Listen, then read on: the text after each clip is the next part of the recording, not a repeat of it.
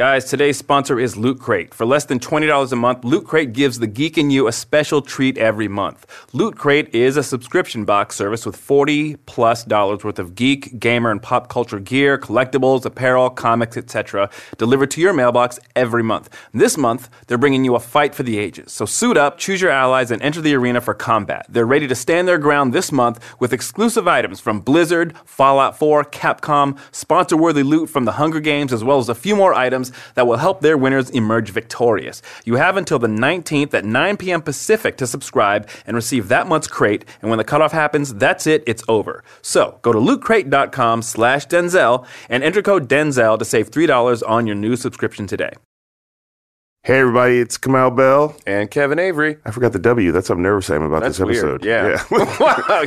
You're a little unhinged. I'm a little unhinged, yeah. So this is the Spike Lee episode, everybody. I mean, yeah, you have reason to be unhinged. I think we both are. We're hingeless. That was a crazy night. Well, a about lot to has be. gone down. It's about to be crazier.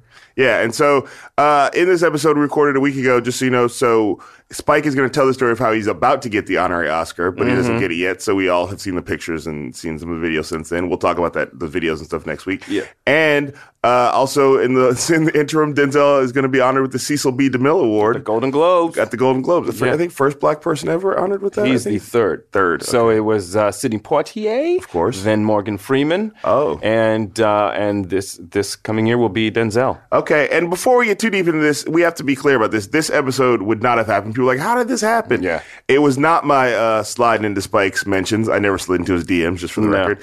It was actually a regular listener who identifies herself as a Denzelite, Janicia Francis. She apparently has worked with Spike Lee, and that's who she hooked this up. So that's who you need to thank.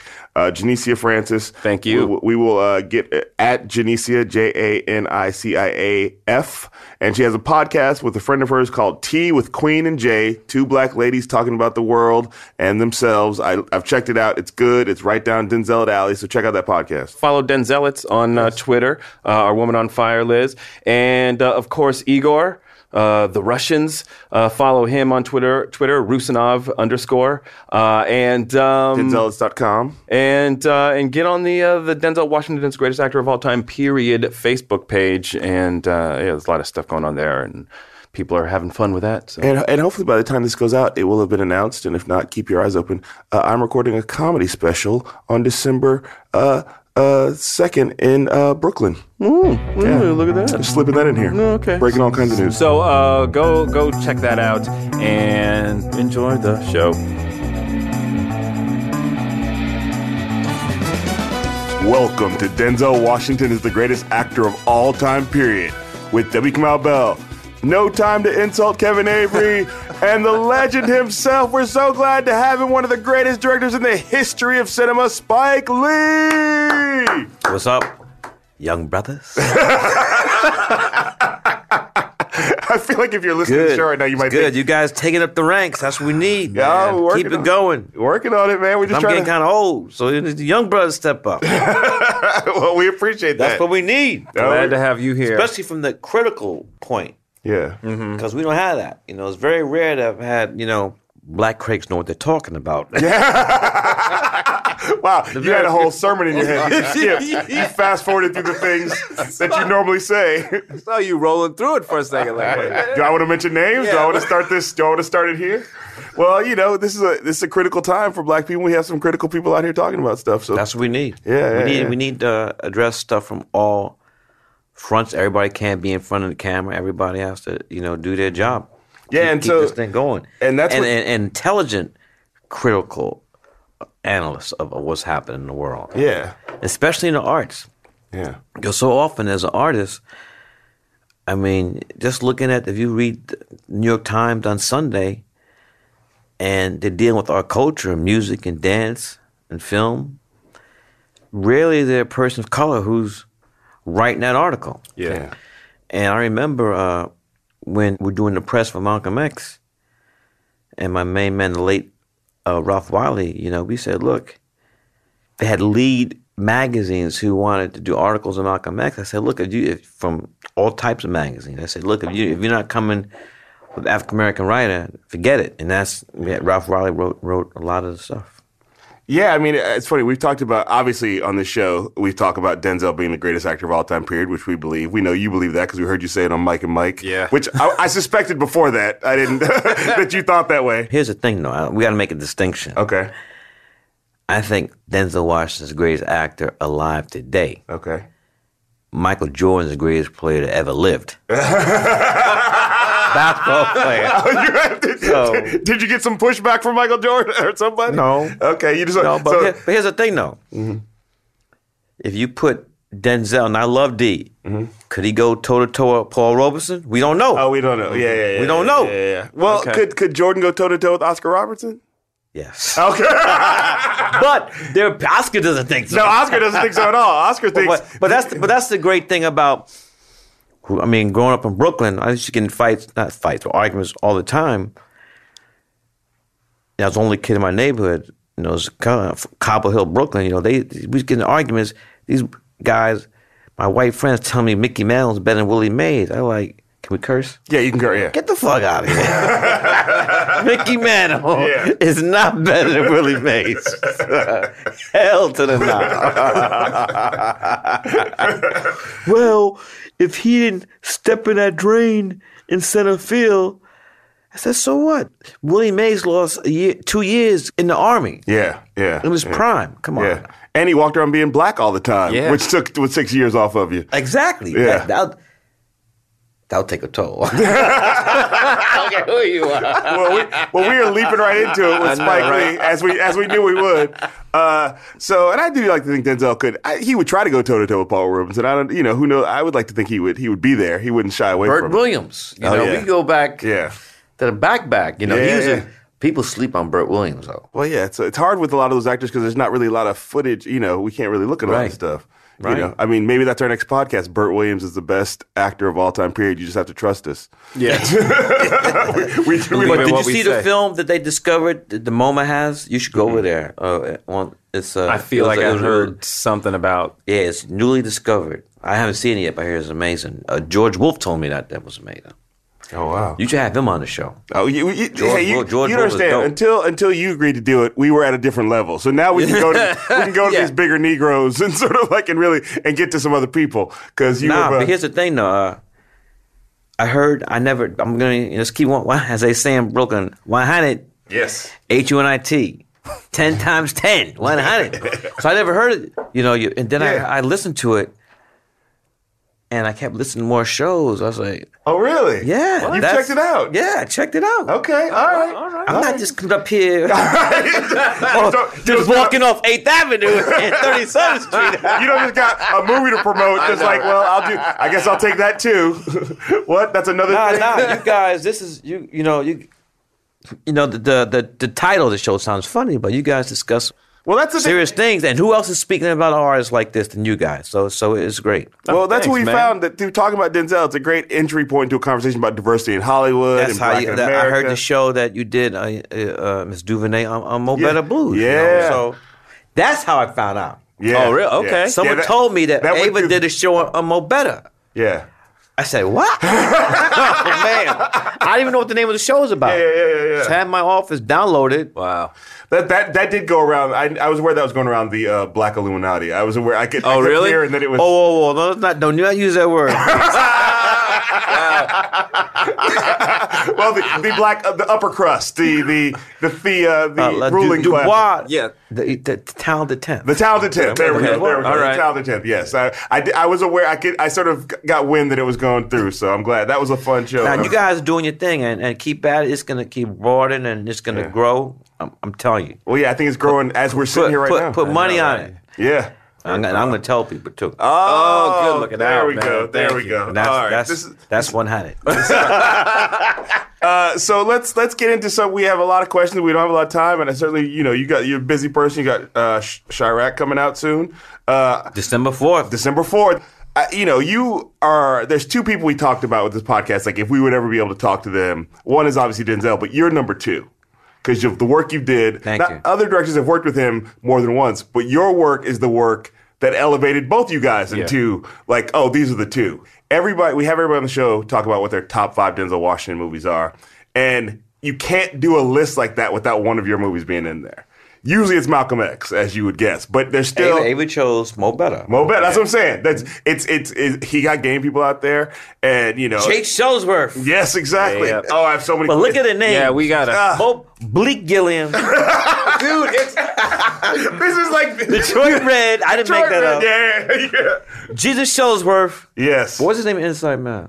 Man. Wow, this is That's like on a my bad- list. forgot. Inside Man is on my list. I forgot his name. I don't want to cheat. Detective Frazier. Frazier. That's Yes, right. Frazier. Yeah. But you did that for Walt Frazier, right? The thing about it, though, what's my man's name?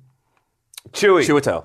I wanted his name to be Detective Monroe. And that's also, hell no. So, I mean, that's the we thing. talk that about the names, The too. names. It's so funny that Gator Gator. Purify. Oh, Flipper Purifier. Flipper Purifier. That's my number one Spike Lee movie. Yeah. I've talked about that before. That's how names are how you know you're in a Spike Lee movie. Yeah. Names are not to be trifled with. You don't just go, John Smith and then Big Sally. Brother Almighty. oh yeah, come on, man, I forgot about that. That takes me right back to it's man. a Spike Lee movie. Yeah, yes, that's how you know. I went to names. Tuskegee, so Sweet Dick Willie. yeah. Tuskegee. Folks in the are house? talking about Big Brother Almighty all the time. Did you pledge?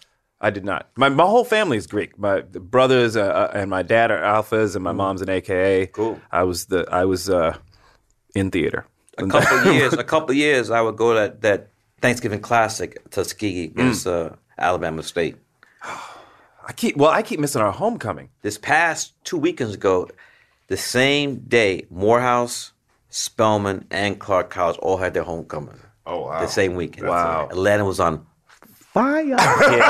Yeah. Nelson's gone with the wind. Atlanta burned like that. And they burned it down. Man, it's like Freaknik all over again. Yeah, right. Oh man. So I want to just leap right into this. So we ask everybody for their top 5 Denzel Washington movies, and I feel like we could ask you that, and you could list the 4 you did with him, and then throw in another 5th. I gotta put Glory in there. Okay, so can we? And can we know ask- that Yeah. one tier did it. Yes, Yes. glory tier, the glory Are you tier. kidding me? So can we get 5 from you that aren't ones you directed? Soldier Story. Okay. Soldier Story. Already said Glory. You said Glory. Hurricane. Hurricane. All right. So that's 3. Flight. Flight. Is that 4 or 5? That's 4. I liked him at Manchurian Candidate too. Oh, really? Okay. All right. Let me. I mean, I love him and everything, but you gave me. You gave me 5. that's a challenge. We've never challenged anybody else to that. So, because obviously nobody's gonna fault you for liking him in the movies. Like you did. when I said in that clip of Mike and Mike, I said I'm waiting on. It's been a minute. What year was Inside Man? Inside Man was we're looking at 2006, so we're coming up on 10 years next year. Damn, Denzel. You heard Come it on, baby. What's up with number 5? Yeah. You heard it right here on Denzel Washington's Come greatest on, actor D. of all time. Period. God Spike damn. Lee. That's the longest gap ever. Yeah. What's up, my brother? I thought we were cool. I thought we were good. Come on, D. Yeah. Do you feel? Oh, you know what? It's funny though. I spoke to Denzel lately, and I was talking about his son, Malcolm Davis, killing it. Yeah. And then I said, John look, David. John Davis, excuse me. His other son is Malcolm. In fact, John David's first acting role was in Malcolm X. He's one of those kids that stands up and says, "Oh, that's right, yeah. My name is Malcolm X." Oh wow. Forgot about. And he's a Morehouse man too. Oh yeah, that's right. But I said, Denzel, are you telling me the only way I'm gonna get you in a film at the right a role for you, Pauletta? Your whole family? Yeah. Is that what it come to, brother? Is that what it's come to? But his family, Pauletta's, I mean, she's very talented. And she's starting to act again. I mean, Yeah. now that the kids are getting grown. Malcolm's at AFI, American wow. Film Institute. His daughter is she's doing was recently doing like a theater run out here. She got nominated for the Delco Award. Yeah. So everyone's doing that thing. So just to take us back to the beginning of when did you first realize before you worked with Denzel that you wanted to work with him? I mean, he was already a up and coming actor, but I feel like Well, I saw what was the name of the TV show? St. Elsewhere. St. Elsewhere. I mean, that's where I first saw him. Then I would see him he was a lot in the New York theater too. Yeah. But he did this play with Ruby Dee called Checkmates. And then before that, I saw Denzel off Broadway playing Malcolm X when chickens come home to roost. There's a clip of that somebody found on YouTube that is amazing. Yeah. So people understand he played Malcolm. Yeah. Before we did the film. Yeah. So, I would see him around, and Mo Better was the film that followed Do the Right Thing. So, he was just top of mind. Yeah. I mean, did you have anybody else in mind for Malcolm X, or was it just him? No, because you guys, you don't know that a producer named Marvin Worth, who managed Lenny Bruce, a bunch of other people, bought the rights from the autobiography Malcolm X is told to Alex Haley, and the late great Dr. Betty Shabazz, Malcolm's widow. So they had been trying to make Malcolm X for 20 years. At one time, Richard Pryor was going to play.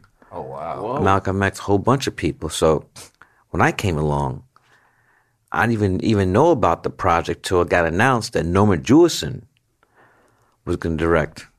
Yeah, I remember reading about this. Like you were like, no. Yeah.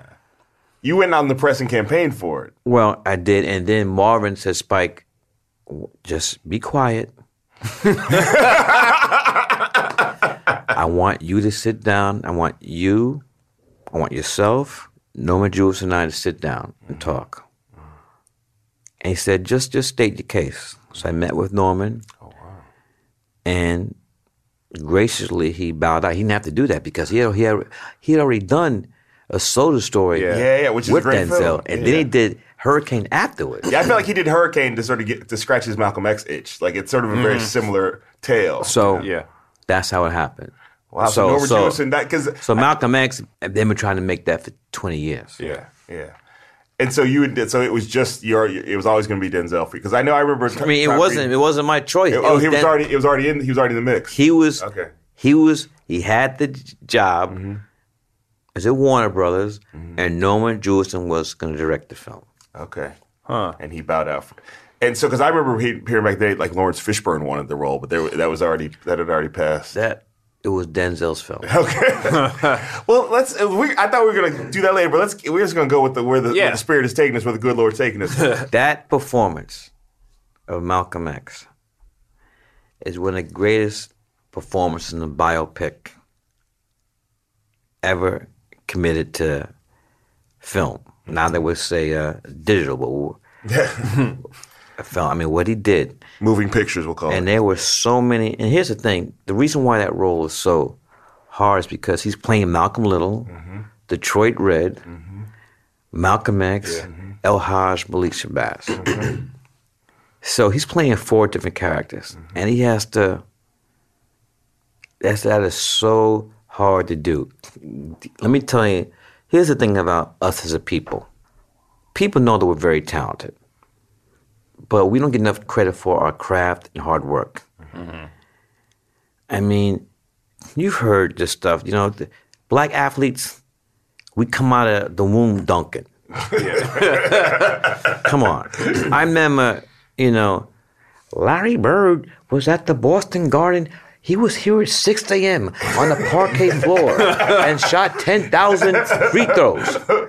But Magic didn't work. No. Kareem didn't work. Yeah. Natural ability. Natural ability. Yeah. That's what they try to get us. Doesn't even have to practice. Yeah. Miles didn't practice. Yeah. He didn't go to Juilliard? Yeah. Basquiat, we go down the line. Yeah. The great artists, it's like, we're naturally gifted. Yeah. Look, there's many people got gifts, but it's got to work. Yeah. And like the jazz phrase, you got to woodshed. Yes. And Denzel woodshed. A year, Denzel told his agent, a year before the cameras would roll, I am not taking any more jobs. Wow. Which is not something your agent wants to hear. Yeah. Hell no. Yeah. He cleared his slate for a year to prepare. What did that do? What did he do? All right, I'm playing a Muslim. I can't eat pork anymore. Whoa. Wow. I can't drink alcohol anymore. I got to learn how to read the Quran, read Arabic. I need to know how to pray in Arabic. I mean, he devoted himself. It was a year. Look, that thing what you saw on screen, Denzel do that shit overnight. Yeah. That was a year in motherfucking preparation. It's funny, and like you said, you hear about De Niro all the time. That's the legend of De Niro. He always does, which he's great. He's great, but it's always about how he's method and does all the work. You don't hear that about Denzel in the same way. You don't, because he's naturally gifted. Magic. We just come out the womb. Yeah, just came out the room. He just came out the room doing Malcolm X speeches. You've been bamboozled. You've been tucked. Hoodwinked. Hoodwinked. This baby's not crying. Let it Just stray. This is what he does. Yeah. Run amok. Bamboozle. Well, then you know that like we've taken that speech and that's how we rate Denzel movies. We break it down. Like that's the number one is been took. If you think it's a 1-star Denzel movie, which rarely happens, you've been took.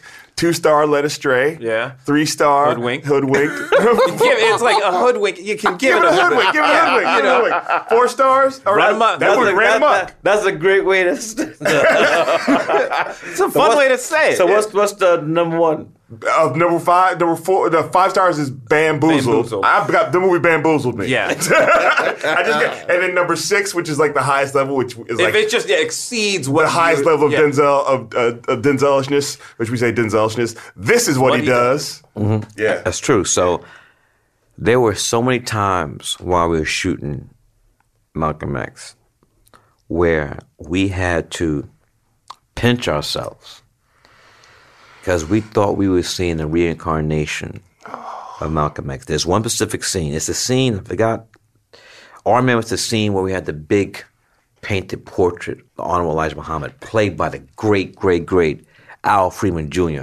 Who looked like him, who doesn't get his due. Yeah. You know, he taught for many years drama at Howard University. Oh, wow. Great, great actor. And it was that scene with the portrait of Al Freeman Jr. And the speech is like 8 pages. So usually a page is 1 minute. 35 millimeter mags are 10 minutes. So the monitor is off to the side. I'm looking at Denzel. I'm standing next to my man, the great, great Ernest Dickerson. Oh, yeah. You gotta give Ernest Dickerson some love. Yeah, absolutely. No, yes. Ernest and I were classmates. He shot all my films, and when he grabbed film school, and he shot for me School Days, Do the Right Thing, Mo Better. No. She's gonna have it. School Days, Do the Right Thing, Mo Better, Jungle Fever, Malcolm X. After Malcolm X, he went on direct Tupac and Juice. Yeah, Juice. Okay. Oh, wow. So anyway, I'm standing next to Ernest, and he's like, he tells me we're about to, Spike, the film's about to roll out. And so I'm looking at my script, and I'm getting ready to say cut, where the speech ends, because all the speeches were were Malcolm's actual speeches. Yeah. Yeah. And so we get to the last line, and he keeps going. And the stuff he's saying is better than the words Malcolm had said himself. So Ernest looking at me like, I'm like, look, I'm not going to call cut. Oh, man. And so I had to call cut when all the film. When there's no more film. When there's no film in the mag. Yeah.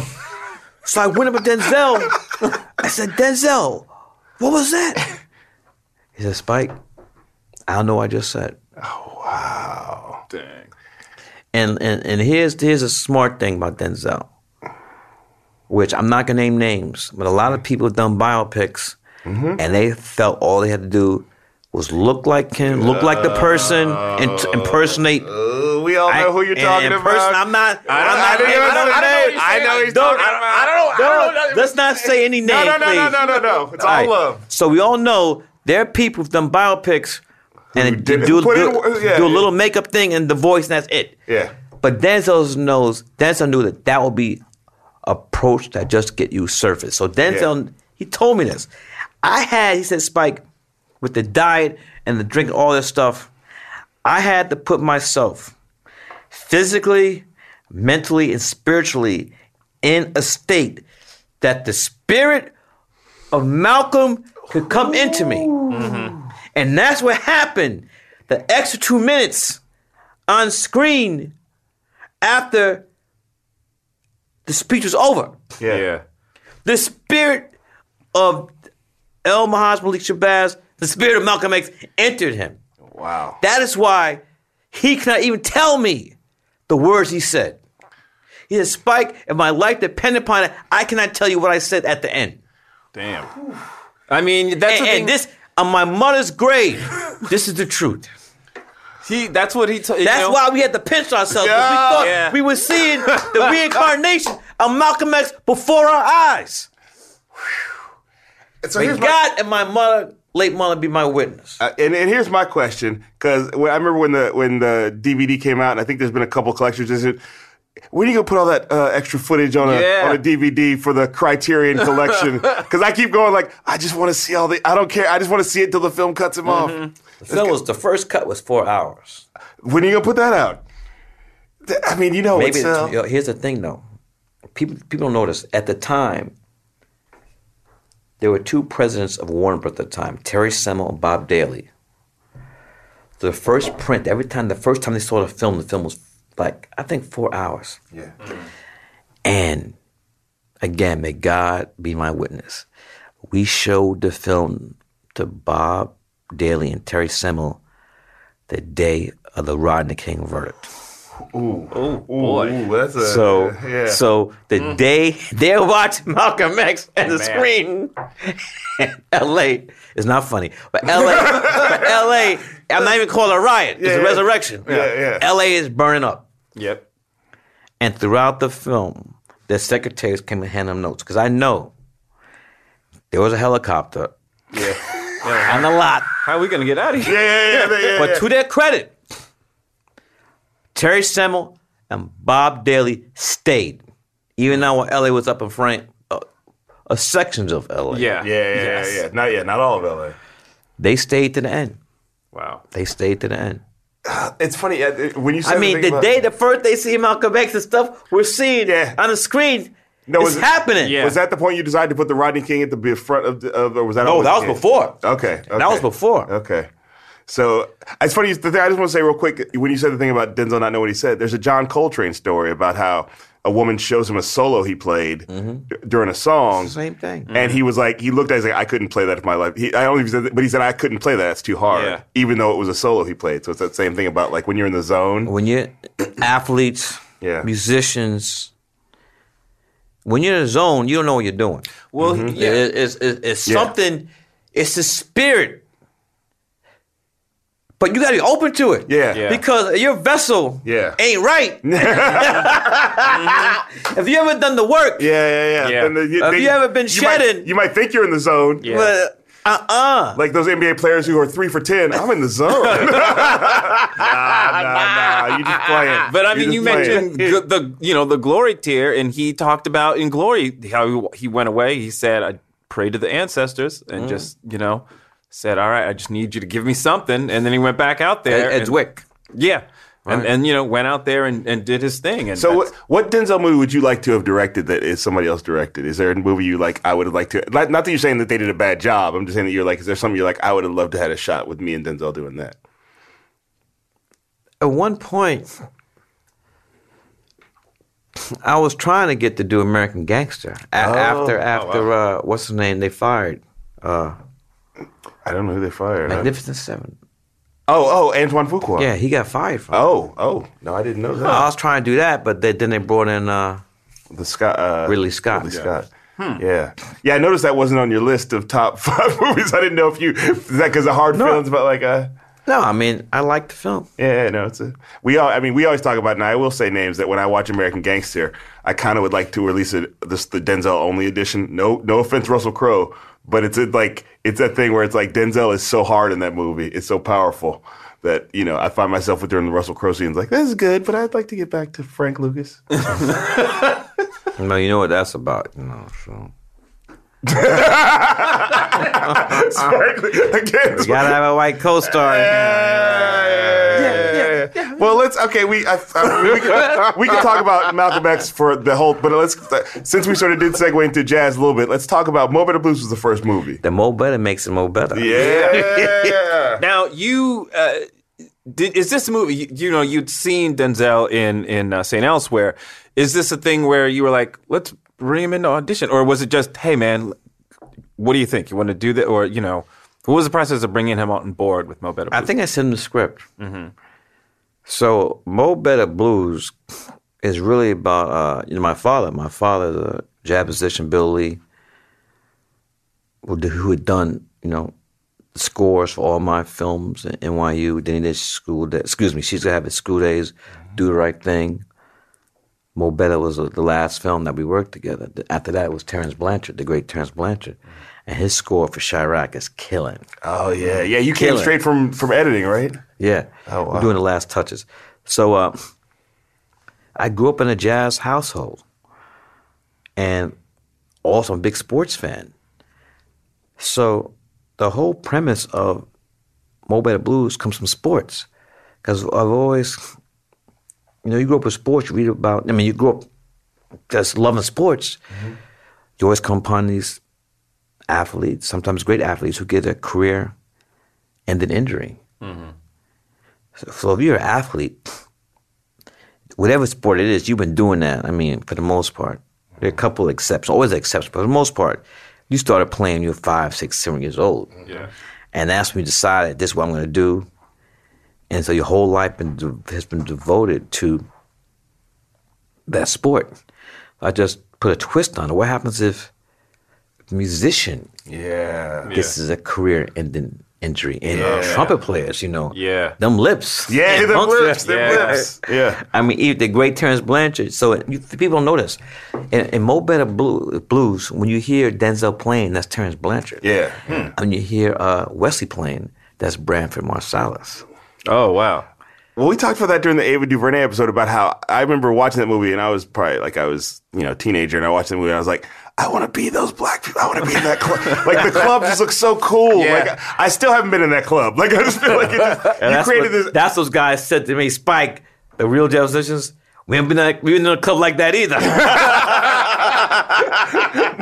Not since 1955, baby, when it was black. But we wanted. But here's the thing, though, because if you looked at what was the Clint Eastwood film? Oh, Bird. Bird, and the other one, the Tavernier film, Midnight. Yeah, Around Midnight. Around Midnight. If you look at those films, it's raining every scene. Mm-hmm. Only shot at night. Mm-hmm. Yeah. Lit terrible. It's like... Sort of creating jazz as a depressing set. Yes, or a depressed artist. Yeah. No joy. Mm-hmm. No love. I was like, that, because at Fort Greene, I don't know if you ever saw Nelson George's film, the documentary. Yeah. That's where I'm from. Fort Greene was happening. Yeah. Uh-huh. Wynton was there. Branford was there. Terrence, Donald Harrison. Then you had Rosie, myself, Chris Rock, Weston. We all lived in this Fort Greene, Brooklyn. So, it was like, that was not... It was not a depressing, sad time. Look, I'm not saying that wasn't true, but I want to show another aspect, of it. So, Cats was sharp. Yes. The great costumes by Ruthie Carter. Yeah, those clothes. The clothes, man. I couldn't pull off any of those suits, but I liked them. Them cats dressed, man. Yeah. They were raggedy. They were sharp. Yeah. I think I tried to pull it off. And they had women, too. Yeah. Come on now. Yeah. No, it's clear. That was one of those movies I said, who plays Clark? Tennessee Williams. Yeah. That was one of those moments where I was like, I think I like ladies. This is feeling some feelings as I watch this movie. Yeah, her song Harlem Blues. Yeah. Right. She was great. And then just that movie is packed with so many actors who, this is a credit to you, that you have, it's like the young Wesley Snipes, young Denzel, Sam Jackson even managed to sneak up in there. Mm-hmm. Giancarlo Esposito, John Turturro. Like it's like Bill Nunn. Yeah, it's like Bottom Hand Hammer. Yeah. the bass. And then of course Robin Harris. Like it's an all-star. Oh, let me tell a story. The set beneath the Underdog's name of the club, which is Charlie Mingus' name is autobiography. So anytime Robin Harris was scheduled to appear on camera, even if you weren't working, you came to set that day. It's really Robin Harris died too slow. Yeah. You might know Robin Harris more as Sweet Dick Willie in Do the Right Thing, but he was so funny, and he could get on your ass. He said, I don't care about, I don't, fuck you, Denzel. Fuck you, Wesley. Robin Harris, hilarious. Yeah. Hilarious. Yes. And just like I said, it just also felt like, get some love to my sister, Joie your Lee. sister. Oh yeah. Joie Lee and Cindy, the love interest of How's she doing? I feel like I don't. She's teaching acting at School of Visual Arts. Man. Oh, good. Because suppose people, there's people who are ungoogleable. Like I feel like every now and again I'm like, wait, I just want to know she's okay. Yeah, she's good. She's good. She's great in them. I mean, she holds it down the end of that movie is one of the sweetest. It's complicated, but it's just the whole where he goes back to her. Right. I mean, the coda. Talk about that. The coda to that movie. Some people would have ended it when he walks out of the club, but realize he can't play anymore. Some people would have ended it when they hug at that last scene, and where she says where she accepts him. But you took it all the way through the birth of the kid, and then to wrap it up where it's a callback to the beginning of the movie. Talk about that thought process there. Well, I really wanted to show that he had learned. Because he was forced to play the trumpet. Mm-hmm. And he wasn't going to do that to his son. Mm-hmm.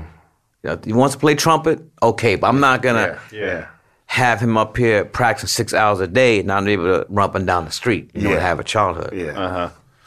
No, I want to give you credit too, because I think, especially for that era of movies when I was, because of the age I was. Where'd you grow up? I grew up in Chicago, actually. I was in Chicago at that point. Then I went to college in Philadelphia. Hyde Park, but so not really. South Side? Yeah, not really. Hyde Park is South Side for the University of Chicago, so I'm not trying to get any credit on that. It was, And let's give a moment to our young brother, Tyshawn Lee, 9 years old. Mm-hmm. Executed. Yes. 2 shots in the back of the head, numerous shots to the body. He's being buried. I don't know when you guys are airing this. This will be in 2 weeks. So like not this Thursday, but next Thursday. Well, he's been buried. What's tomorrow's date? Tomorrow is the 10th. The 10th. Yes, tomorrow he'll be buried at St. Sabina Church, presided over by the great Father Michael Pfleger. Yeah. Who's been on the front lines, yeah, and who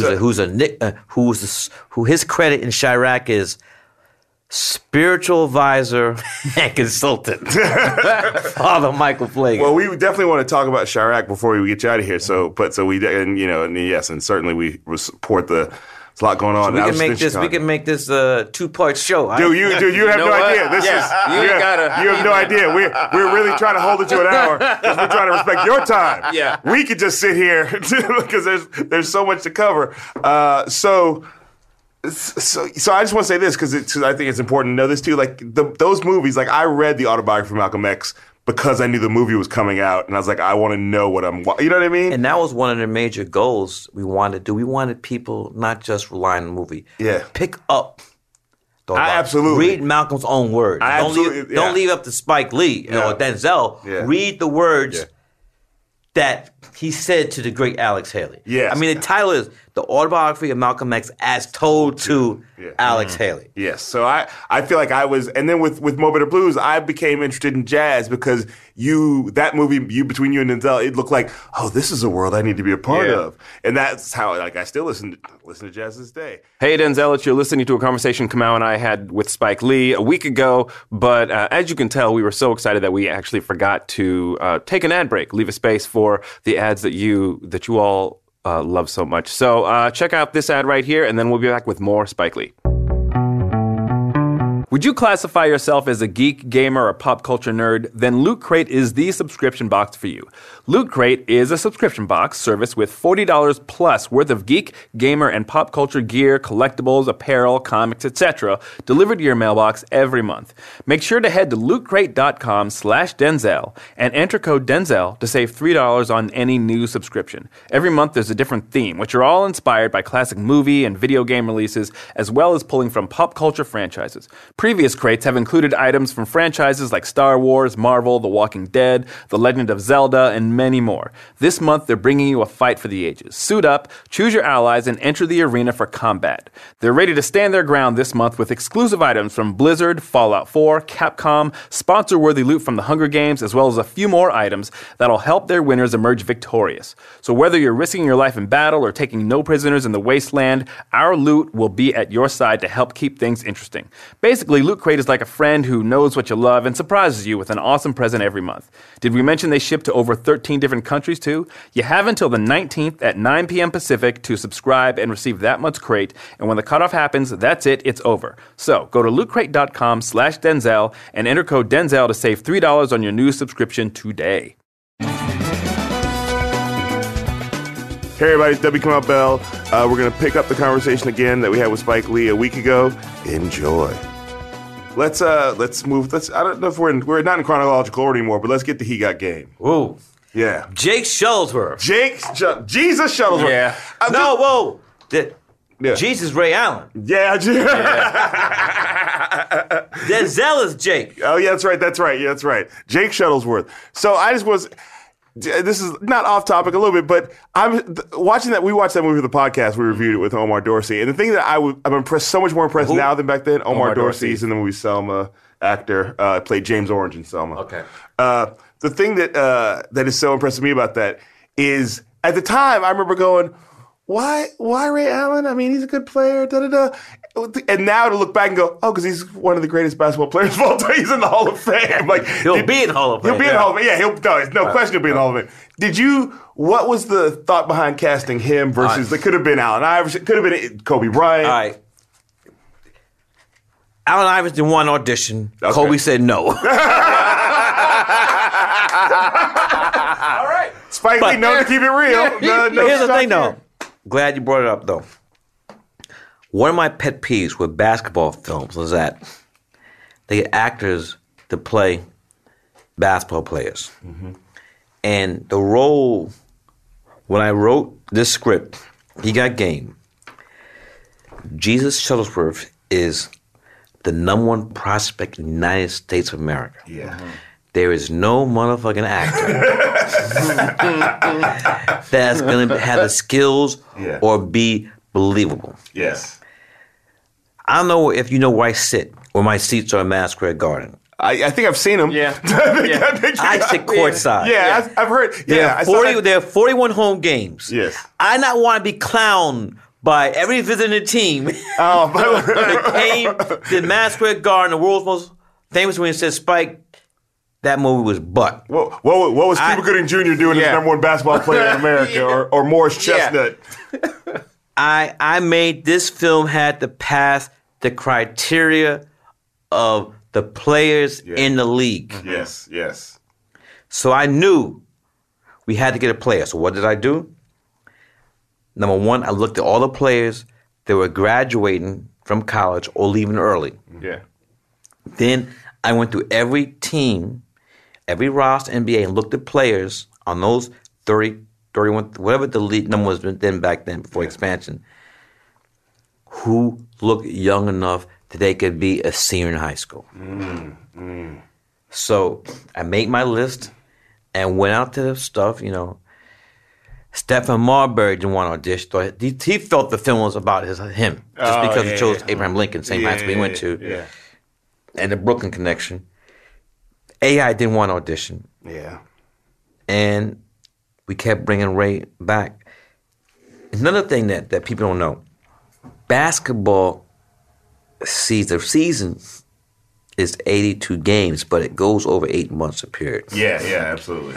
And so those players need to, when the season's over, they need to rest. Yeah. But Ray, his whole off season was on the film. The day we finished, oh man, he had to go to camp for the next year. Oh man, he was with the Milwaukee Bucks back then. Wow. So no of those players, nobody else we auditioned wanted to show that commitment. Mm-hmm. Oh man. And I see, I have a house in Martha's Vineyard, and Ray's over there in the summer too, because he lives in Connecticut and Miami. And so we were talking in the summer. That's the thing I want to say. He got game 2. Yes. I'm in. Yes. That's number Rosario's 6. Number 5. in. Oh. Ray's in. Oh. We just need Denzel to come. Oh, that should be the 5th movie. He got Game 2. Would that be your first? That would be your first sequel, right? Yeah. Yeah. He got Game 2. So. And how does Denzel? I mean, have you thrown it out there? We've hinted, but there's no way this film's get financed if Denzel's not in it. Yeah, you can't. Yeah, that's the well. And there's a famous story, and I feel like we've heard it from other people, but hear from you, the one-on-one game. Yes. All right. Another thing people don't know. That's the name of this episode. I know, right? With Spike Lee and another thing. Another thing people don't know. Denzel was on the junior varsity team at Fordham, and his coach was PJ Carissimo. Oh, PJ got choked by Sprewell. The one that got choked by Sprewell. Yeah. So Denzel to this day still thinks he could play basketball. That's funny. So in the script that I wrote, Yes. Jesus is supposed to beat his father in a one-on-one 15-0. Oh, as Ray Allen should be able to beat Denzel Washington. Yeah. So Ray, this is his first film. He thought, well, Spike wrote it. Yeah. So that means I gotta win 15-0. Yeah. Denzel's like, fuck that! Denzel, I don't give a fuck what Spike wrote. Fuck that. Fuck Spike Lee, fuck the script. I'm scoring a basket. Fuck Spike Lee, fuck the script, fuck the producers, fuck the continuity director. I don't care if this fucks up the film. I don't give a fuck. I'm scoring a basket. Oh my God. So Denzel gets the ball, and he's throwing up some humble shit, and it's going in. And he's like, oh, I'm going to keep going. And then I think Denzel scored like 4 baskets, and Ray Allen said, timeout. Spike, the script said. And I said, right? I got nothing to do with this. Yeah, I got nothing to do with this. I'm just watching a game. And Denzel just scored another basket. Yeah. That was a moral victory for Denzel. Yeah. I feel like you he can scored see 4 baskets on an NBA, a great NBA player. a future Hall of Famer. I feel like you can see when he scores that first basket, like Ray Allen go, wait, what the? Who the? Yeah. Meanwhile, you're just sitting courtside again in another game. Oh, Like, I've never seen a game like that. What a great game to sit True courtside. story. Oh my God. In the script, in the script, he's supposed to lose 15-0. Wow, and Denzel was having 11-0. Yeah, Denzel was having none of it. Yeah. Yeah, we've heard this, but it's great. It's None. better to hear from the- N-U-N. It's better to hear from the guy who was there when it happened. we've never Did you heard have a any? story like this. Did you have any sort of like Denzel? You're gonna screw this up. Like, did you have any? No. It made the movie better. Yeah. Why? It made the scene better. Why 11-0? Why did you? when you wrote it. No, that's what you play. One-on-one is 11. No, but I mean, what in the script? Why? In other words, why did you want him to beat beat his annihilate father? Yeah. He's still angry at his father. Yeah. He still is not at that point. He can't look at his father and not see that you murdered my mother. Yeah. So it's only at the end that's why of all my endings, we've had some crazy endings, but of all my endings, the one that people really don't understand is when Denzel throws the ball. Oh. No, excuse me. I'm dyslexic. Yeah. When Ray Allen, just throws the ball from arena. Yeah. You go up in the sky and you see it fall into right Attica. Yeah. Mm-hmm. He threw the ball. That was the what's the word? What's the word? The circle's completed. Full circle. No, but The arc. yeah, the arc. But I'll come to it. That's all right. That's all right. The metaphor. The metaphor. Oh, yeah. There you go. There we go. Come on, Spike. Come on, you college educated. Come on, you college educated Two of us Negroes. sitting here going, Because Come on, Tuskegee and people Morehouse. love that film, but like Spike, still today, Spike, I love he got game. but what the fuck was up with that ending? To me, it felt like this. Yeah. There's an art to this, and you are an artful director, and so I think people get used to the fact that sometimes your movies run right at them. Like you're like they're just. It's like an NFL running back. I'm just coming straight at. It's like Jim Brown, and sometimes there's. That's a good. Yeah. Sometimes you Jim Brown. Yeah, and great football player ever. Yeah, and then sometimes you do that thing. Who's the Detroit Lions guy? Where it's like Jukes and Barry Sanders. Barry Yeah. Sometimes like, wait, what happened? Before that, Gail Sayers. Yeah. So sometimes it's a little bit of that. But that also felt like it was sort of it's like his anger. He had let it go, and that's what that was about. Yes, also it's all tied in, and then when you get down to it, He Got Game is a father-son film, a film about a father and a son, and forgiveness. The death of the mother was an accident, but he couldn't get past the fact that. It's still himself and his sister. It's still the death of his mother. It doesn't matter. And he had to become the father. Yeah. Oh, we got to talk about this. Of course. What year? Look it up. What year was He Got Game? 1998. 98. Do you remember the recruiting scenes and He Got Game? Yeah. Yeah, you have coaches. There's coaches and there's the assistant coaches who are strippers.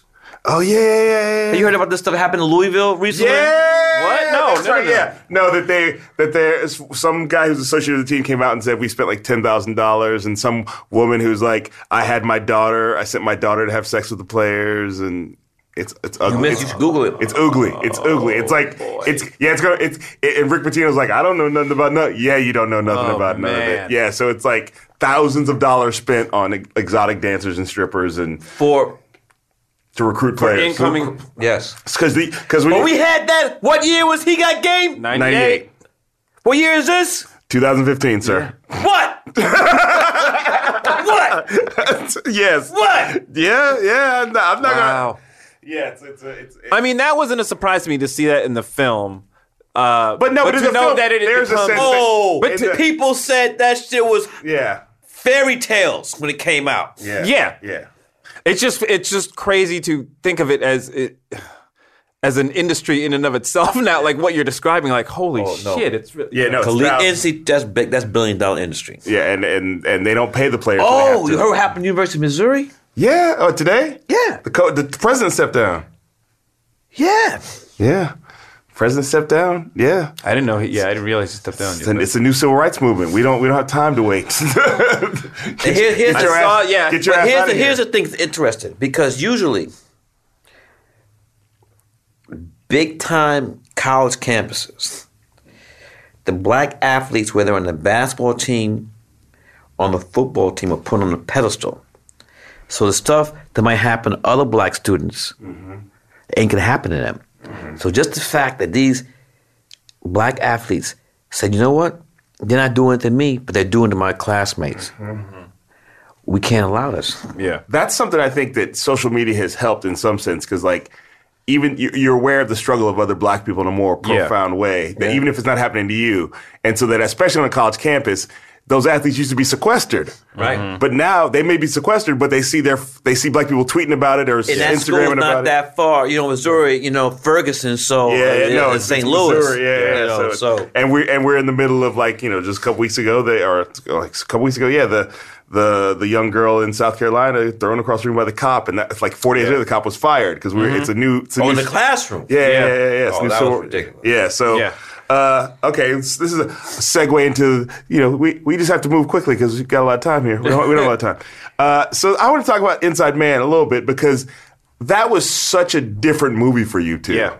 It's one of my favorite movies because it's just such a tight, it's a classic like heist film, and it's so tightly done, and Clive Owen is just, you go, why aren't you James Bond? I don't understand. Clive is the man. He's the man. You like him in The Nick? I just gotta check it out. Yeah, I've seen the first couple episodes. I mean, he's amazing. He's a dude who can do whatever he wants to, and he's only doing what he wants to do. He's not. He doesn't feel pressure. But it was a Spike Lee joint, but it didn't have the feeling of like we talk about the early Spike Lee joints. Surrealness. It's sort of it's a heist movie. Yeah. One of the Scott brothers could have directed that one or somebody else, but you guys brought your thing to it. What was it? Yeah. I mean, how did that come together? Well, it was a great original script by Russell Gurwitz, and there was an auction on the script. So what does that mean, an auction on the script? They put it out, and like studios bid in it. Okay. And Imagine Entertainment, which is Ron Howard and Brian Grazer, they bought it, beat everybody else. And they bought it for Mr. Howard, for Ron. Ron's a friend of mine, True directed. Yeah. And he decided not to do it. And I got slipped the script. Yeah. On the low. It's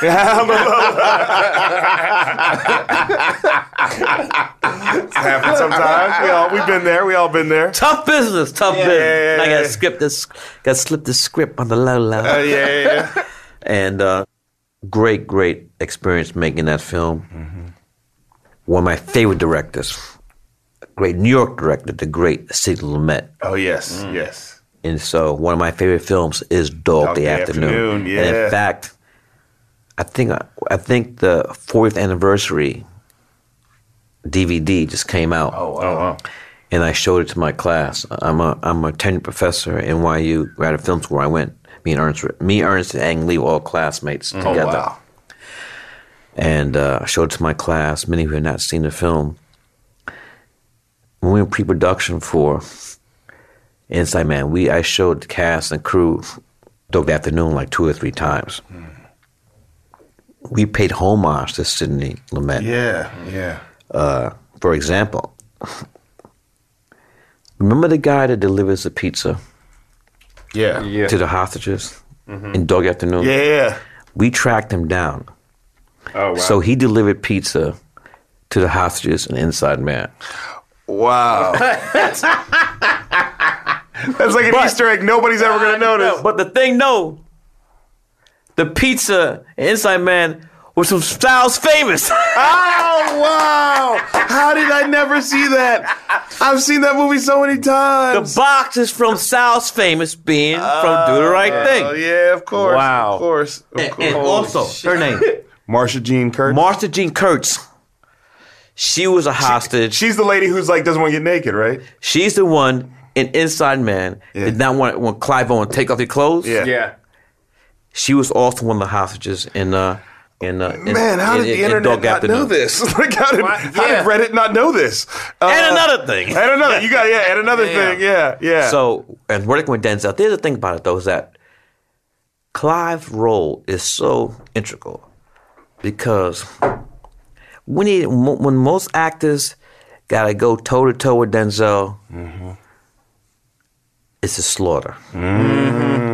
So we need, just for the film, we need someone who's not gonna be punked Yes. by D and let you just run over him. Yeah, and that scene where they meet for the first time and Clive's got the mask on and they do go back and forth and Clive is it's like a dance and he's able to dance Toe to toe. Yeah, and that's what you needed. Yeah, It's weird. Because if Denzel's gonna run over the guy, it's no good for the film. He's not a worthy, and plus that guy you have to believe that guy outfoxes everybody, including Denzel. But that's the thing about him. He's so slow and deliberate in that. He's so, he's in such control. You never feel like, whereas Denzel, his character is sort of almost frantically. He's got more pressure on him than Clive Owen has on him.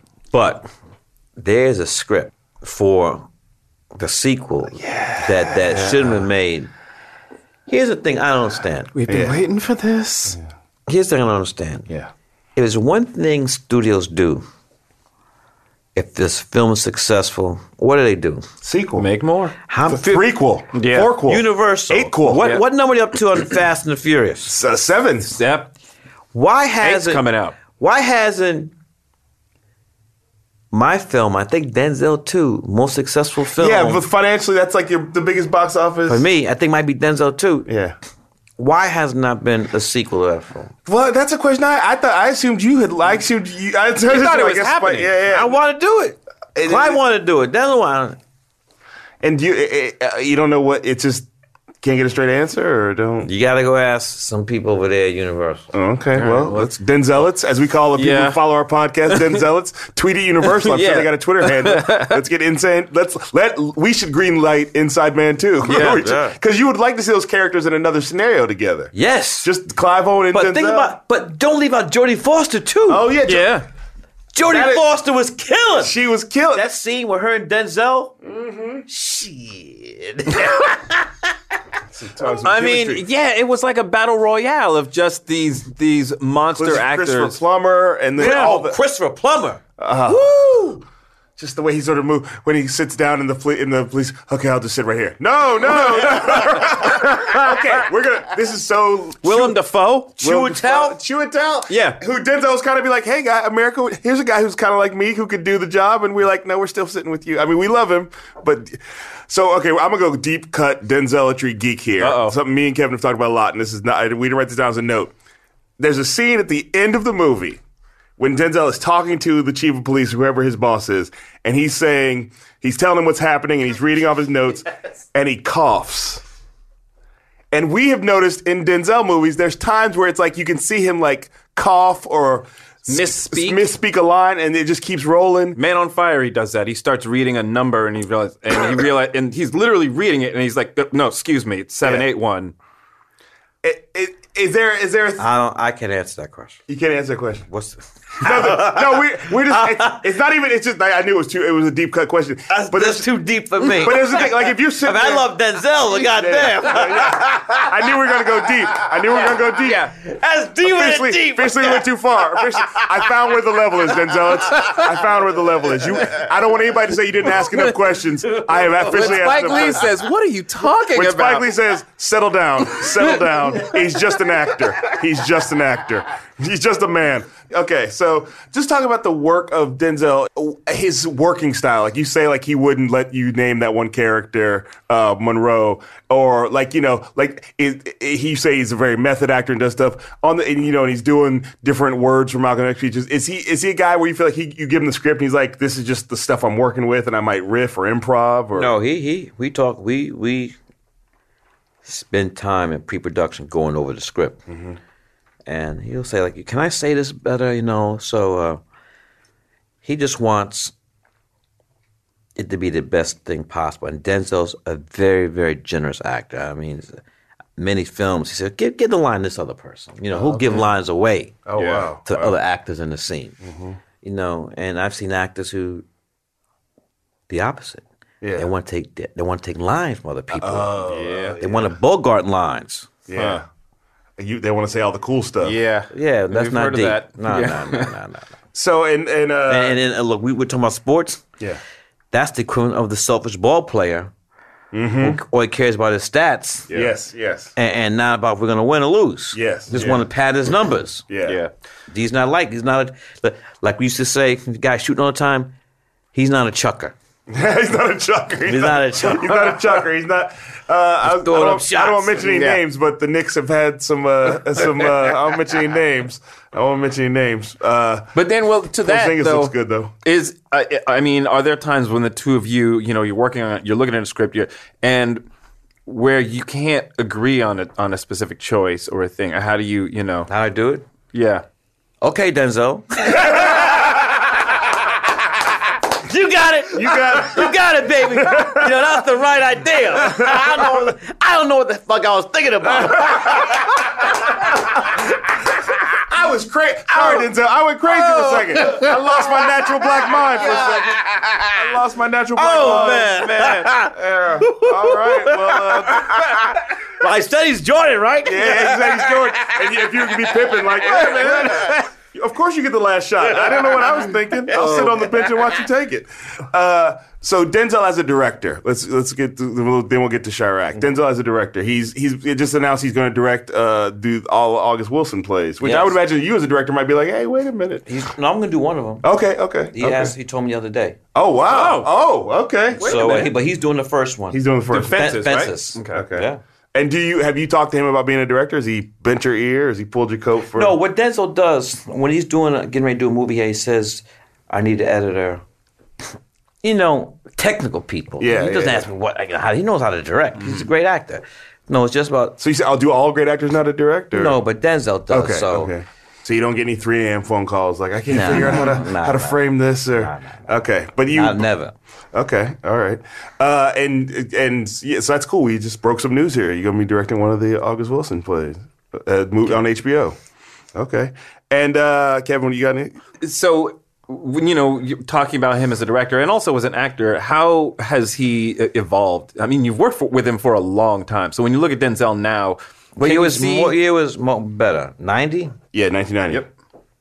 So we're in 2015 now. Mm-hmm. How many years ago was that? That's 25 years.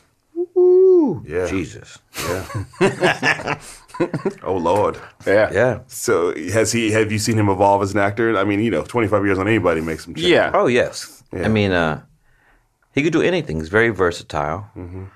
You brought up Harrison Ford. Now some people. I love that Spike listened to the show. That's blowing my mind right now. Harrison Ford. Yeah, we talked about how everybody can't. We've broken Denzel's career. And then you brought up DNA too. I was waiting for you to say Melon after that DNA.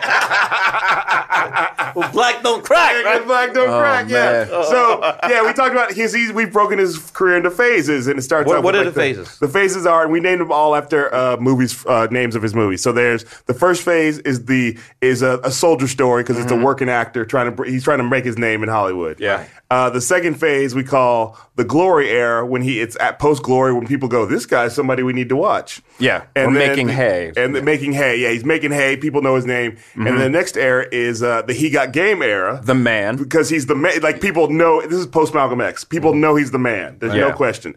Then after he wins the Oscar for Training Day, we call that the Man on Fire. He's an icon. People are just like Denzel Washington is like a noun and an adjective and a verb. The victory lap. The victory. It's just, he can do whatever. He starts to direct more. He can do whatever he wants to do. It doesn't matter what he's in. He's big on the poster. And then this current era we had broke, which has been since Taking Pelham 1, 2, 3. Yeah. It's the old man action era. Because all the movies since then, except for Flight, are basically, and even Flight isn't kind of an old man action movie, but are movies where he's basically doing he's having fun. Yeah, like he's on a train, he's running around in Unstoppable. I'm sure these big paychecks are coming in because these are all big grossing movies. Yeah. Safe House, running around, shooting guns and, And it feels very different from like the era that you were with him a lot because you guys were like out, that was the era where he really, that's the He Got Game era. Like he became a major actor. So this is him like at age 60 or in his late 50s into 60s. This is the old, and now Magnificent Seven's coming out next, and he's going to do a sequel to The Equalizer. And, these are fun movies. Yeah. But it's not the same as, it's a different level of acting than from before. Yeah. But my question... True. Yeah. I didn't know if you had any thoughts on that. Like, it's true. Yeah. It's true. Aside from him evolving as an actor, the way you two work together, has that process evolved or changed a lot? Is there a shorthand or... We've never had any incidents, disagreements. I mean, it's just like we always we like each other. The thing about it though, we never really hung out though. Oh yeah. So the only time I really see Denzel is when we're working together, or when I go to L.A. and see him courtside when the Knicks were playing the Lakers. Other than that, then I see him, or I go to opening on the Broadway shows. So it's never we never So it's a good working relationship. Working relationship. And our wives are friends too. Okay. Pauletta and Ty, my wife, they see each other. They see each other more than me and Denzel. Yeah. Okay. So we've kept you longer than we say we're gonna keep you. So I want to. This is stuff I want to know about too. It's not Denzel related. Although I wonder if you asked him to be in Chirac, if that was okay. All right. Didn't have the budget.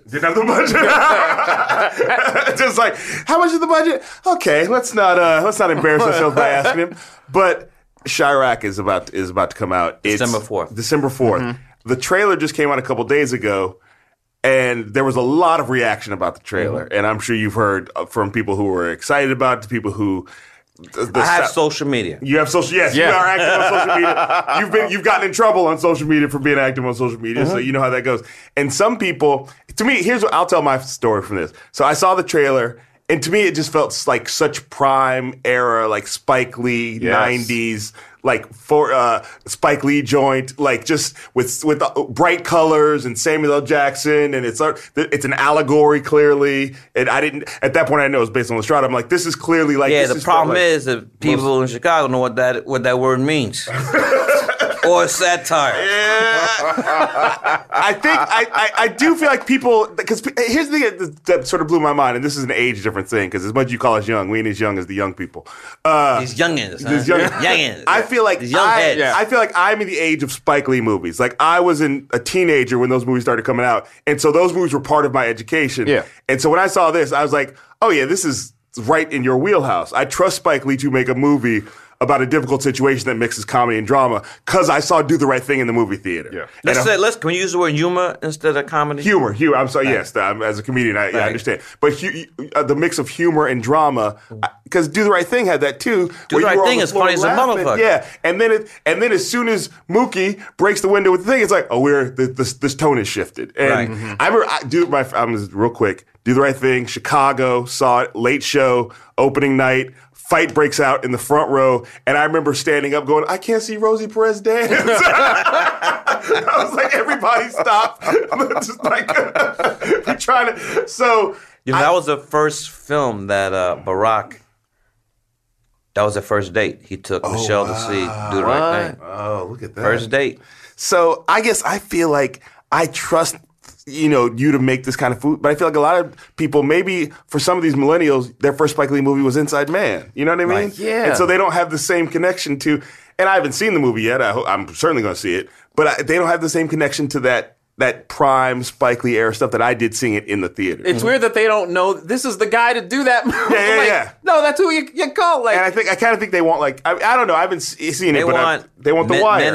Menace to Society. Menace to Society, Yeah, they we weren't doing that, so. And also, like I said, I didn't know it was based on Lestrade until I did research on it, but I think that's the other thing, too, like not knowing that this is the tone of a thing that you're doing. It's an adaptation, a modern-day adaptation. Right. Yeah. And if you'd called it Lestrade instead of Chirac, then your box office gross.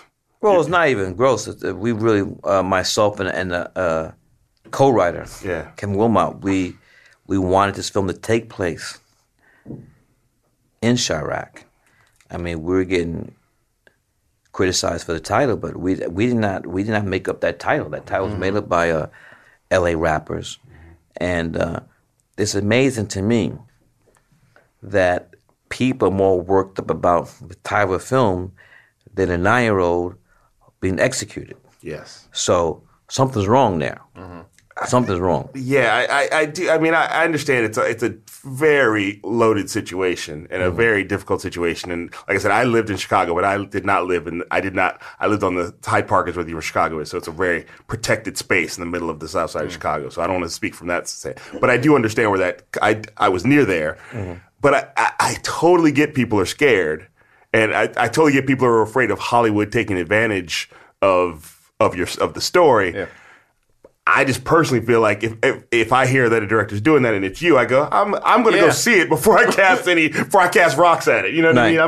I'm gonna, and I feel like we live in a social media age where people, when they were judging it by the trailer, I'm like, wait till you go. Yeah. Wait till you. Well, but I can also get that people live there are scared. Yeah. And scared that this is going to somehow make it worse. And people, and it's rightfully so, people are very sensitive. Yes. And also, people have, I feel, some severe inferiority complex when it comes to New York and from Chicago. And Spike Lee, this New York nigga, he ain't know nothing about the hood. He ain't kill nobody. Yeah. He ain't bust no caps. Yeah. Yeah, that's right. I've not killed anybody. and I won't. Breaking news. Spike Lee has not killed anybody and he refuses to. And it's also... And amazing. The same thing applies. Nick Cannon, he ain't no gangster. He ain't no savage. He ain't shot nobody. He ain't got no bodies on him. Yeah. That mentality is mind-boggling. It's super frustrating, and I'll tell you, it makes me think of when we were doing Totally Biased. I think you know where I'm going. We did a segment where I was arrested, and cop shoving me against the wall and arresting me, and I didn't even remember what the bit was, but I just heard the crowd gathered watching us shoot this, and I heard one brother go, "Yeah, you could tell that brother ain't been arrested before." And I was like, no, that's a good thing. Oh, yeah. Like, come on now. Oh, the thing it makes me think of is we used to talk about this back in the day with 50 Cent and Ja Rule. That 50 Cent was like, Ja Rule's a fake gangster, and Ja Rule's career got destroyed over that. I felt like we just wanted Ja Rule to go, yeah, I'm a fake gangster. I'm a musician. I'm trying to make music. I'm not trying to live that life. Yeah.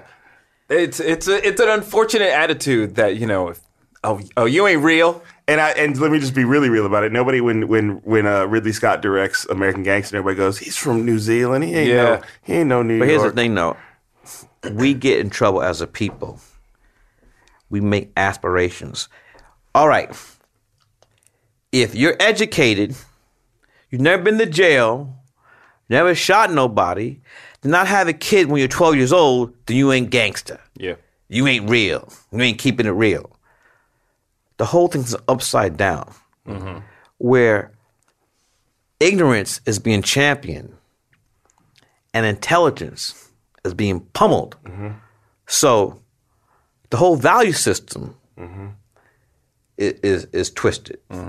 But we can't give up on the young brothers. We gotta help them. No, and a lot of the people who are worried about it are activists who are in the streets doing the work. So they have a very different perspective on this than other people. So I get that. I totally want to make space for that. And also, I feel like if you had me pick a director to handle that story, it would be you. And do you ever get frustrated about that? Like, it's like shouldn't my reputation precede me? No, you can't say that because. Like you alluded to, some of these cats might have never have seen Do the Right Thing. Yeah. Or Malcolm X. They just know me from YouTube commercial Michael Jordan. Wow. Yeah. They don't, that might be it. Yeah. When you made this, did you feel like you were, because when I watched it, like I said, it felt like prime era Spike. Did you feel like you were channeling that, or was that part of the intention? No, we just want to the goal of this film was to save lives. We want to bring global attention to what's happening in the South Side of Chicago. Chicago is the biggest segregated city in the United States of America. We started shooting Chirac June 1st. Our last day was July 9th, this past summer, 2015. During that time, 331 people were wounded and shot. 65 got murdered. Jesus. New York City is 3 times the population of Chicago, yet Chicago is more homicides than New York. LA is like 2.5 times population of Chicago. Chicago is more homicides than LA. So here is black people. We could talk about our people being shot down by private citizens and police. We could talk about Black Lives Matter, I Can't Breathe, Don't Shoot. But if we're going to be honest, we can't talk about that and be silent on the other stuff. Yeah. It's not righteous. No. It is not righteous. White man did this, white cop did this, boom, boom, boom. And then we don't say shit about a Tyshawn Lee, 9 years old, who gets executed. That's not the same. I'm not saying that nobody is. No. Certainly there are people that are activists who are involved. It's not the same level. It's not the same level. I mean, I hear that. It's not the same level. Yeah, and I hear that, and I hear people say that. The thing that I fall back on sometimes, and I totally hear what you're saying, is that when you can't trust the cops, then you can't trust them to help solve this other problem. And you should be able to trust the cops. I'm not up here. Yeah, no, I'm not. Waving I don't the think we flag disagree. Yeah. I'm not Tarantino, but hey, that's stupid. Nobody's going to accuse you of being Tarantino. As Paul Mooney would say, he's got the complexion for the protections. You said it. Yeah. But I mean, look, do the right thing. You think that we're pro-police by showing the the murder of Ray Rahim, and I was appalled to see that the same thing with the Eric Garner, and so much. In fact, I got my editor, Barry Brown, to intercut. Yeah. I don't know if you saw it. Yeah. We intercut Eric Garner. the murder, the chokehold of Ray Rahim and Eric Garner going back and forth. Damn. So, and I was out here this summer, marching with everybody else. And I know what you're saying. No. I know. I just But wanna, we can't be silent. I hear you. When we are doing this to ourselves. I hear you. And we gotta be vocal about both. Yes, no, that's for sure. And That's all I'm saying. And as we both say, be vocal about both. Yeah. And as we say, there are people who are vocal. And that's what this film is about. Yeah, no, I'm excited to see it. Like I said, I tweeted, and I don't think people understood what I meant. That when I saw it, it made me want to stand up and yell, "Wake up!" and go, "Why are there no brothers on the wall?" Like that wake up is used in this film again. Oh, I saw that in the trailer. By Sam Jackson. Yeah. He said it first. Yeah. As Mr. Senior Love Daddy and do the right thing. Yeah. And also, didn't Lawrence Fishburne say it at end of School Days? Yes. Yeah, okay. I don't mean to correct you about you. So I mean, it's an omission. Yeah. Lawrence said it too. Yeah. So Lawrence Fishburne. I can't say Larry. Yeah. It's been a while since Larry. It's Apocalypse Now. It's been a minute. Apocalypse Now was when he was last time he was Larry. He came back from there like, call me Lawrence. I've seen a lot. So, okay, man, there's so many things. We'll wrap it up on this because I feel like we got to respect your time. And I mean, I can. Now we go to 5 minutes. Okay, good. This is the good thing. We'll wrap it up after because thank you for talking about Denzel. Thank you for stopping by. Thank you for Chirac. And I can't wait to see it. And so here, do you think that the Academy Award people are giving you an honorary Oscar? Oh, it's this Saturday too. Is it Saturday? November 14th. Oh, that's not. They're not waiting until the thing. No, there's a special thing. They're gonna show a clip in February, but this is the actual event, the governor's dinner. Oh, is this Saturday? Oh, wow. Okay. Yeah. Oh, so it'll already have happened by the time. But here's my question: shouldn't they just re-legislate what happened before and just give you an Oscar for Do the Right Thing? Shouldn't that? Isn't that what we're really doing?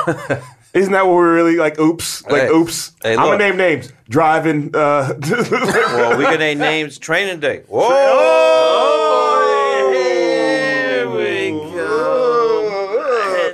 I talked about this before. Yeah. It's the proverbial makeup call. Yes. Yes. They do it in sports. They do it in Academy Award. Well, we've talked about that. Yeah, like that. Yeah, let's break it down though. Al Pacino won for Scent of a Woman. Yeah. Al Pacino was nominated for what? Godfather 1, Godfather 2, Dog Day Afternoon, Serpico, I think it's one thing, Scarface. Al Pacino. How he not win one of those? He lost to Art Carney for Harry and Tonto instead of for Hell Godfather. no! Yeah, and then he was Hell nominated to the not! for and Justice for All in 1980. And he lost to Dustin Hoffman, Kramer vs. Kramer. That's a legit loss. What about and then Dog Day Afternoon? Al Pacino. Look, Al Pacino's a bad motherfucker. He lost to Jack Nicholson for One Flew Over the Cuckoo's Nest. That's a toss-up. That's a toss-up. Yeah. But I do think Art Carney... Al Pacino is a bad motherfucker. Well, then he also nominated for Dick Tracy and Glengarry Glen Ross, but he did not win those either. So how many nominations are before Scent of a Woman? 4, 5, 6, 7.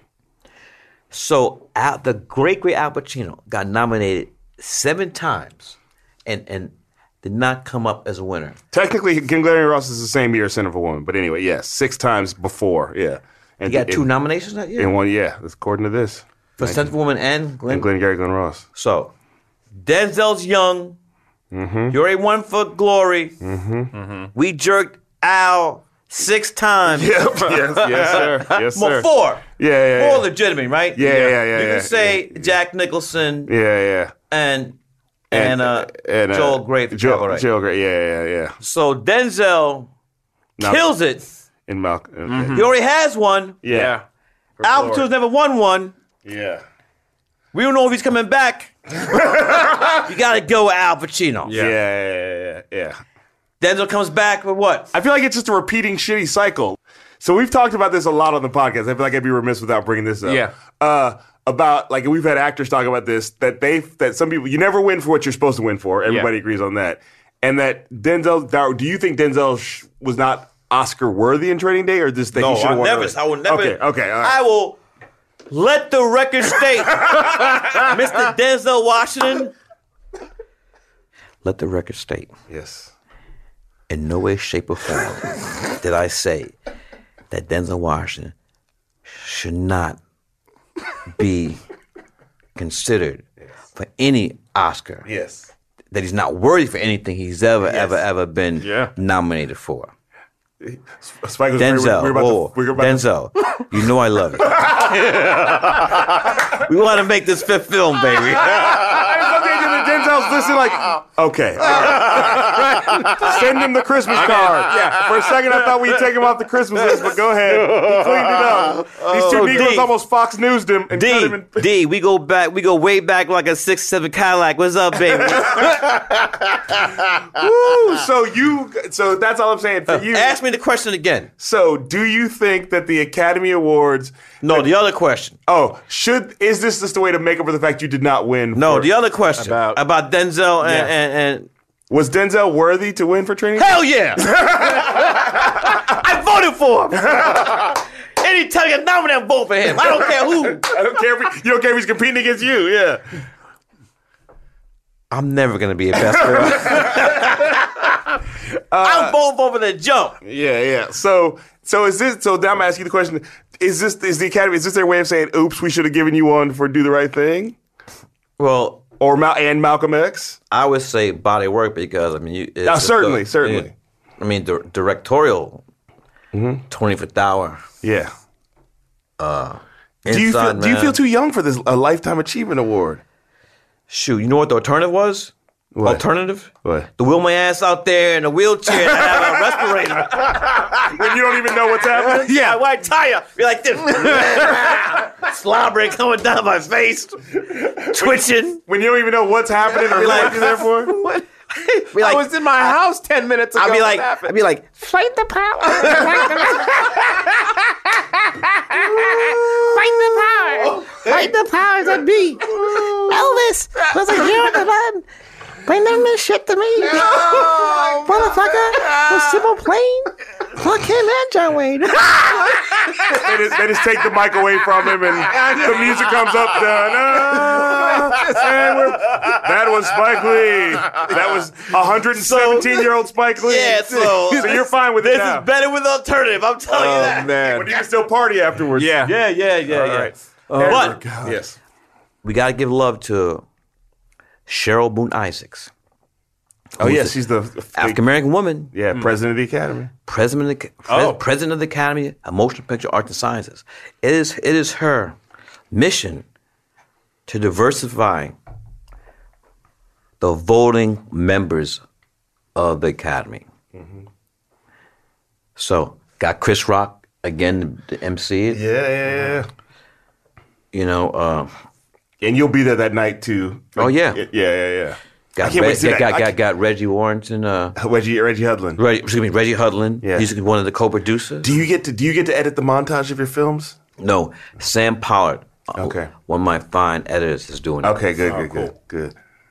When is this going to air? This will air not this Thursday, but next Thursday. Yeah. So we're talking about. Oh, so I can give away something. I can give away something. Yeah. You got to keep in the room though. Okay. People, the reason why I'm saying this is because we're taping this before it's going to air. Yeah. Mm-hmm. And there's really like I'm locked, but we can say it's coming after the event. Mm-hmm.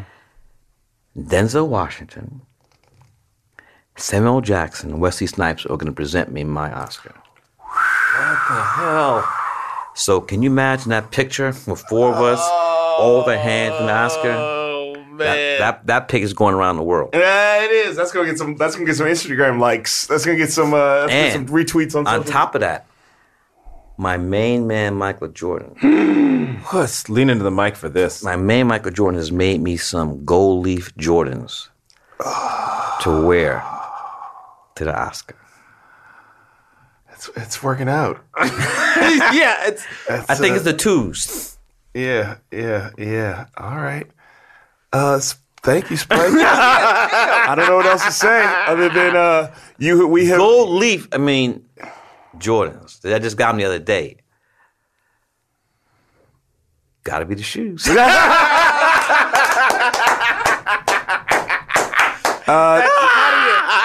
We're wrapping it up there. We're wrapping it up there. We can't. My main man. We can't get any more. But Spike Lee, thank you for coming on. Thank you so much, man. Thank you. Thank you. Please come back. I feel like we just scratched a lot of surfaces, but please come back next time. I'm gonna tell you guys. Got to give me this tape.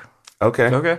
On a DVD or a drive, and I will get it to Denzel. I'm going to let you guys know because I'm going to get it to D. Okay. All right. Can we hear that, Earwolf? I want to make sure that we all... Okay, John in the studio, you got that? Can I get independent verification? You got that on the mic? Oh, you got it. Okay, all right. And you guys are doing a great show because, Thank you, man. It's not very often that people present our great artists the way... Like, people may think that this show is a joke. This show, what you guys doing is not a joke. It's about the greatest living actor on this earth. And it's exploration of his craft. It's not just saying he's great, he's great, he's great. You're breaking it down. Why is the great? Yes. And we don't do that with ourselves, you know. So you guys do a great service. And I'm glad to be on your show. I'm glad to come back. Thank Keep you. going. Like I said, young brothers. Young brothers, that's what we need, man. Well, I appreciate Young that. brothers, it's on you guys now, you know? Come on. All right. We do. Okay. Come on with the come on. We're coming on, and this will certainly help put some wind underneath our wings. So we Yeah, man. appreciate that. Just don't, man. People listen to you. Keep doing what you're doing, and we're gonna spread the word. Get it going. You know, we need this show. We need this show. All right. Well, thank you, Spike, and we got a T-shirt of your size on the way. We got. I got some Chirac gear too. Oh, yeah, we go. Oh my God! Last time I bought Spike Lee merchandise, it was bootleg. So I'm happy to have some officially licensed gear. Yeah. But thank you, Spike. Thank you, dude. Thank you brilliant. So much. This is brilliant. Bet.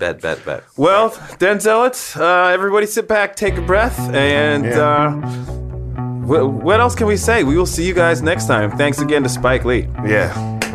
Later. You dig? Sure enough.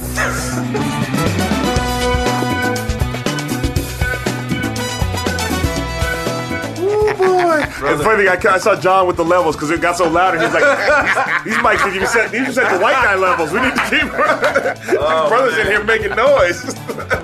Man, this is great. Well, Hingeless doesn't really describe how we feel. Even a week later, man, that was pretty amazing. A pretty amazing day for us. We hope you guys enjoyed it. Thank you again, to Spike absolutely. Lee. How could they not have enjoyed it? I know, right? If you don't enjoy it, you don't like Joy. Then you don't. Yeah. You don't like Denzel. You don't like Spike. You don't like us. What are you doing? Why are you listening? Yeah. Again, thanks to Spike Lee. Thanks to Genesia Francis. Of Tea with Queen and Jay. Yeah, and here's the interesting thing. It sort of continued after the podcast, and we spent a little more time with Spike watching his new movie. Yeah. And so... we got invited to a thing to watch his new movie. Yeah, a very interesting story. We're going to get into that in the next podcast, so stay tuned. But until then, thanks again for listening. Thanks for being excited about as we are about this, you know? Yeah. And thanks again to Spike Lee. And we will talk to you guys next week. Oh, but also, don't forget, like I said, recording a comedy special. If it should be out in the world by now. If not, I'll send out links. You'll see it December 2nd in Brooklyn. Peace. Hey, it's Sean Clements from Hollywood Handbook, and That's an Earwolf podcast.